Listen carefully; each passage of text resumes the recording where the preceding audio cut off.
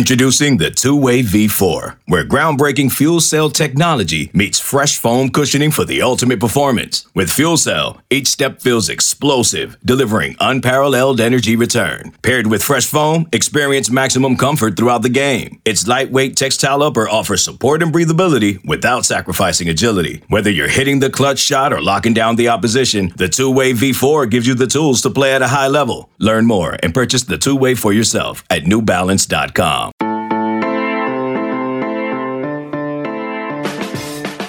Good morning. It's Monday, July 26th. You are listening to the College Football Daily. My name is Trey Scott. If you came here expecting further coverage of realignment, you might be a little bit disappointed. We cannot allow the changing of college football forever to get in the way of our Across the Country with the College Football Daily series this offseason, in which we are profiling every single Power 5 team. Today, it's North Carolina, so we'll be talking to Greg Barnes of Inside Carolina. We had a really interesting talk. I feel like I always say we had interesting talks with all of our great guests from the 24/7 Sports Network. We begin with comparing and contrasting Mack Brown from his first time at Carolina and then Texas and then now at Carolina. And then when we talk about UNC's title window right now, most people have them winning the Coastal. To me, it's really a toss-up between them and Miami. Carolina gets Miami at home, so that probably is swaying the votes. Phil Steele picked Carolina to win the Coastal for what it's worth and probably have the right to play Clemson with that. So we'll toss the interview with Greg in just a second. I guess I probably should talk about other realignment stuff today. I'm recording this on Sunday. It was a pretty quiet weekend. Nothing happened, whatever. I believe on Monday today is when Texas and Oklahoma will officially extend notice to the Big 12 that they will not be renewing their grant of rights for the 2025 and beyond foreseeable future. And so I really think this week will be about what everybody other than Texas and Oklahoma do in the Big 12. You're going to see some Kansas smoke to the Big 10.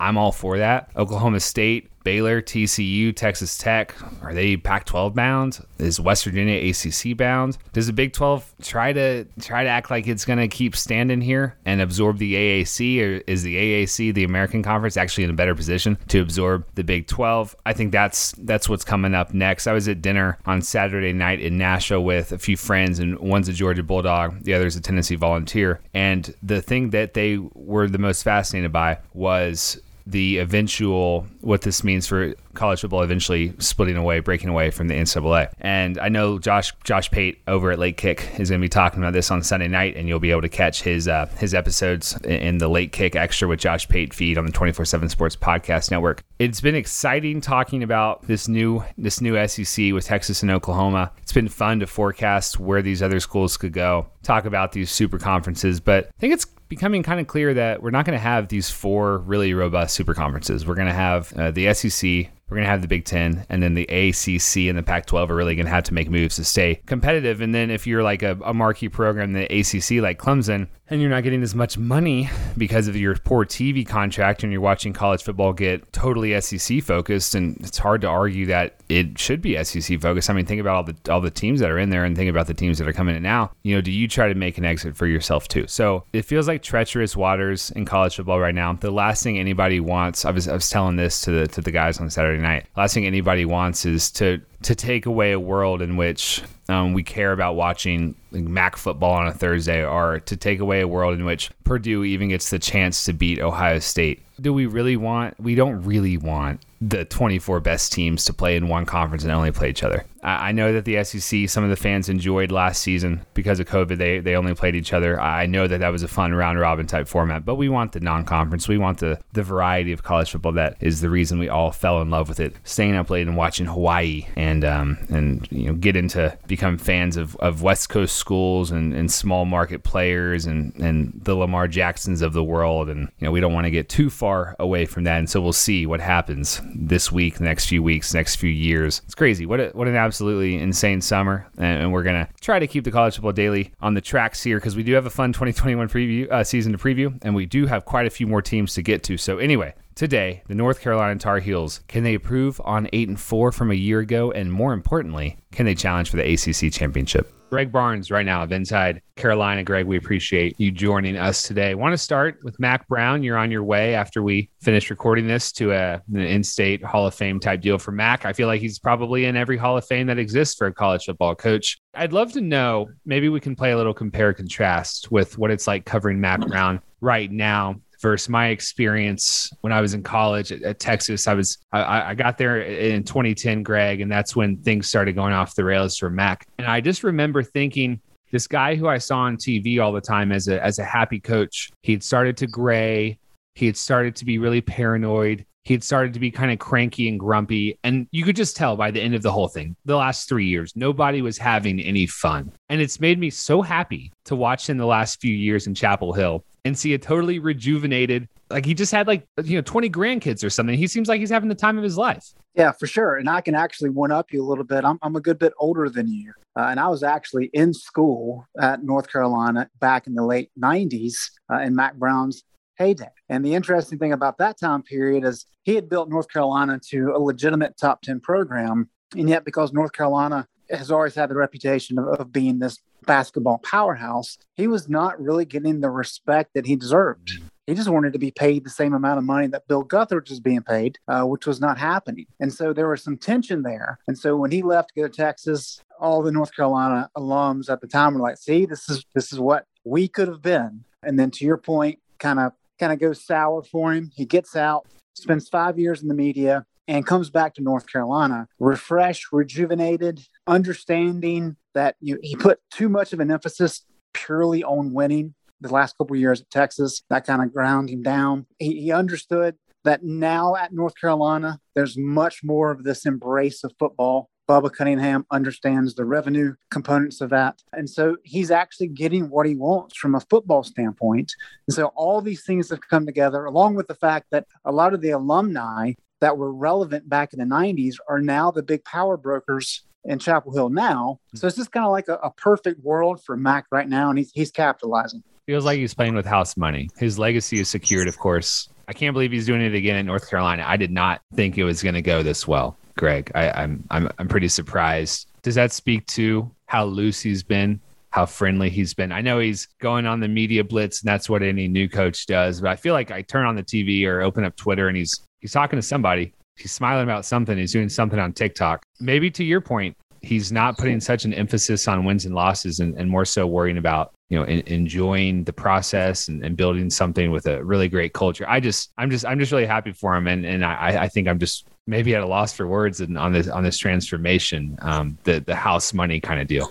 But I think at the root of this, he's always been an incredible recruiter. I mean, that's what he did at North Carolina. The first time he dominated in-state recruiting, he did that very quickly at Texas. And so while I had some reservations about him coming back too, because as we've said, really struggled late against Texas, seemed like he kind of aged out of the game, and then really seemed to enjoy ESPN for 5 years. And it was really a matter of, okay, we know he can recruit. What's he going to do in terms of scheme? And the only way I thought it would work is if he brought in young guys who are kind of on the cutting edge of schematics. And that's really what he did with Phil Longo and Jay Bateman. And he's been able to keep them happy. We always talk about, the CEO head coach, right? I think that's a little disingenuous, but he really does allow those guys to be creative and to really push the boundaries of what's going on. He has his hand on everything for sure. But as long as you can be creative schematically and you can recruit, and he's always been able to do that. I think it has worked. And the fact that he has so much support around here, Sally's from here. They've maintained that house in the mountains for 30 years now, that area out there. So it's a good situation for him. This is a team that won 8 games last year. So we're not talking about a powerhouse yet. I think we have to kind of pump the brakes just a tiny bit. They still have a lot of work to do. But certainly he's got him on a trajectory that a lot of people didn't expect, considering how the last couple of years of the Larry Fedora era went. Does he talk about that teams are ahead of schedule? Or I remember at Texas, he did this in 2008.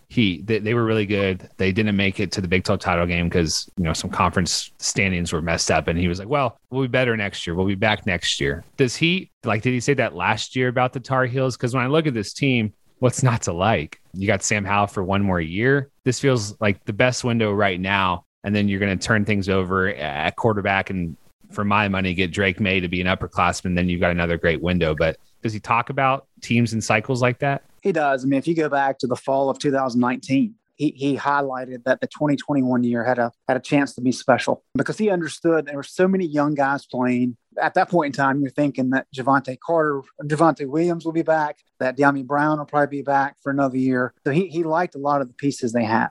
I think when you add in the fact that Larry Fedora's last couple of defenses just really lack talent. There's a few guys that went on to play in the league, but not many. And so he knew that he had to get a lot of talent on the defensive side of the ball, and they've largely done that. And the fact that you have so many guys coming back, to your point, there's the opportunity there. I think for the defense to kind of get this team to where it wants to be and to hit some of those benchmarks that he's kind of alluded to, the young guys really have to play well. They have to take a step forward, which is hard to do. It's a lot to ask from young guys. But certainly he's talked about this year with Sam Howell being just the incredible quarterback that he is. If the pieces around him can be effective and not have some of the letdowns that they've had in past years, then they have a chance to win the Coastal. And if you can win the Coastal, of course, you can challenge Clemson for the ACC crown. Can you believe Sam Howell's already a junior? I just time flies, and I think he's surpassed all expectations already. One of the faces of college football. It's hard to believe. Let's say everything goes pretty well, but lose to Clemson, whatever. I don't know. What sustains Mack through that? Like if next offseason, it is not the buzz of Carolina as a top 10 team, but it's Carolina reloading a little bit. Do you think Mack's okay with that? I think so. I think he understands that, as you said earlier, he's playing with house money. I don't think anybody thought that North Carolina would be in the conversation for being the Coastal favorite, as they likely will be, and possibly challenging Clemson at this point, 3 years in. And I think getting Sam Howell, and for him to be as good as he's been, has really given them built up a lot of goodwill amongst the fan base, amongst recruits. That's probably been more than he expected coming back. I think the building job was probably bigger than what it's appeared to be because of Sam Howell. He's so good. I do think the defense next year is going to be significantly better than the defense this year. And I think this defense can be pretty good, but I think next year it has a chance to be really good. You do lose Sam Howell, which is a key component, and you're going to lose a lot of pieces on offense because a lot of those offensive linemen are probably going to go pro. But that's where the evaluation comes in. That's where the development comes in. Drake May, they would like, you would think, to be able to say, okay, we went from one North Carolina quarterback to another North Carolina quarterback. We're just going to keep this thing rolling in state. And so maybe offense is not as good next year, but then a year or so after that, you've got that full, complete team that he envisioned when he came back 5 years down the road. So maybe this year could be a little bit of a peak early, but I do think the way that they're recruiting, especially defensively, as you know, if you can recruit defensively and you can recruit a stud quarterback, that'll get you a long way in college football. And this is just a matter of filling out the other pieces. I was talking to somebody about that yesterday. Last question for you, Greg. You look at the schedule for 2021. I know we were looking ahead a little bit just now. It's almost like 2 parts, but 3 games. It's at Virginia Tech, fun Friday night game. I think that's like a touchdown spread. And then in mid-October, Miami at home, bye week at Notre Dame. Is one of those 3 the games the one you have circled on your calendar, or do you have something else to throw at me? Yeah, that's a good question. And I'm just having a hard time buying into the Virginia Tech hype right now. I think the reason that game will be difficult is simply because it's on the road. It's the first game of the year. It'll be against a packed crowd, if you will. Right. They haven't had that since 2019. I think that's the challenge. I don't expect Virginia Tech to really be that good of a team this year. Clearly, Miami's the go-to game. I mean, I think both of those teams are going to be really good. Whoever can win that one's probably going to win the Coastal. I think Notre Dame's a measuring stick game. They had a couple of those last year. Notre Dame and Texas A&M played well through 3 quarters, but couldn't get it done in the 4th quarter. I think it's a good opportunity for them to see where they stand nationally, because I don't think Notre Dame will be quite as good as they were last year, but that's still a top 10 team. But I also think there's plenty of games that can trip North Carolina up. I think Virginia's going to be pretty good. Pitt's going to be pretty good. And so those are games that I'm really interested to see. Okay, these may not be the Miamis or the Notre Dames, but these are teams that can beat you if you're not at your A level. And that's what Mack Brown has really preached to these guys. It's one thing if you have so much talent, you can just overwhelm your opponents. But when you're just marginally better talent-wise, you've got to play very well to win. And I think they're still trying to learn that, as evidenced by some bad losses last year. I think it's a good schedule for them. I think it's good they do play that Virginia Tech game to start. just because of the hype and all that. But yeah, I think certainly Miami game is number one on the list, and then Notre Dame is probably a close second. Let's say they run the table or only lose one game, and you go into feels like the rivalry with NC State's really caught fire recently. That on the road, Friday after Thanksgiving, that could be a lot of fun. I think it's going to be a really fun season, though, all around in Chapel Hill. Greg Barnes, we appreciate you joining us. Have a good one.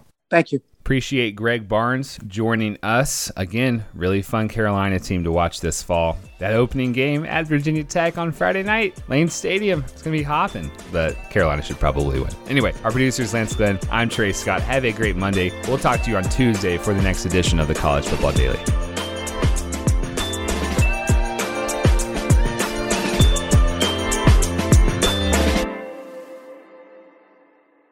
Celebrate and save at Ashley's Anniversary Sale. With Hot Buys, your choice of colors starting at just $3.99. Ashley Sleep mattresses starting at $2.50. Plus, receive a free adjustable base with select mattress purchases. And shop top mattress brands like Stearns & Foster, Tempur-Pedic, Purple, and Beautyrest Black with 60-month special financing. Only at Ashley. Subject to credit approval. No minimum purchase required. Minimum monthly payment, down payment, tax, and delivery may be required. See store for details.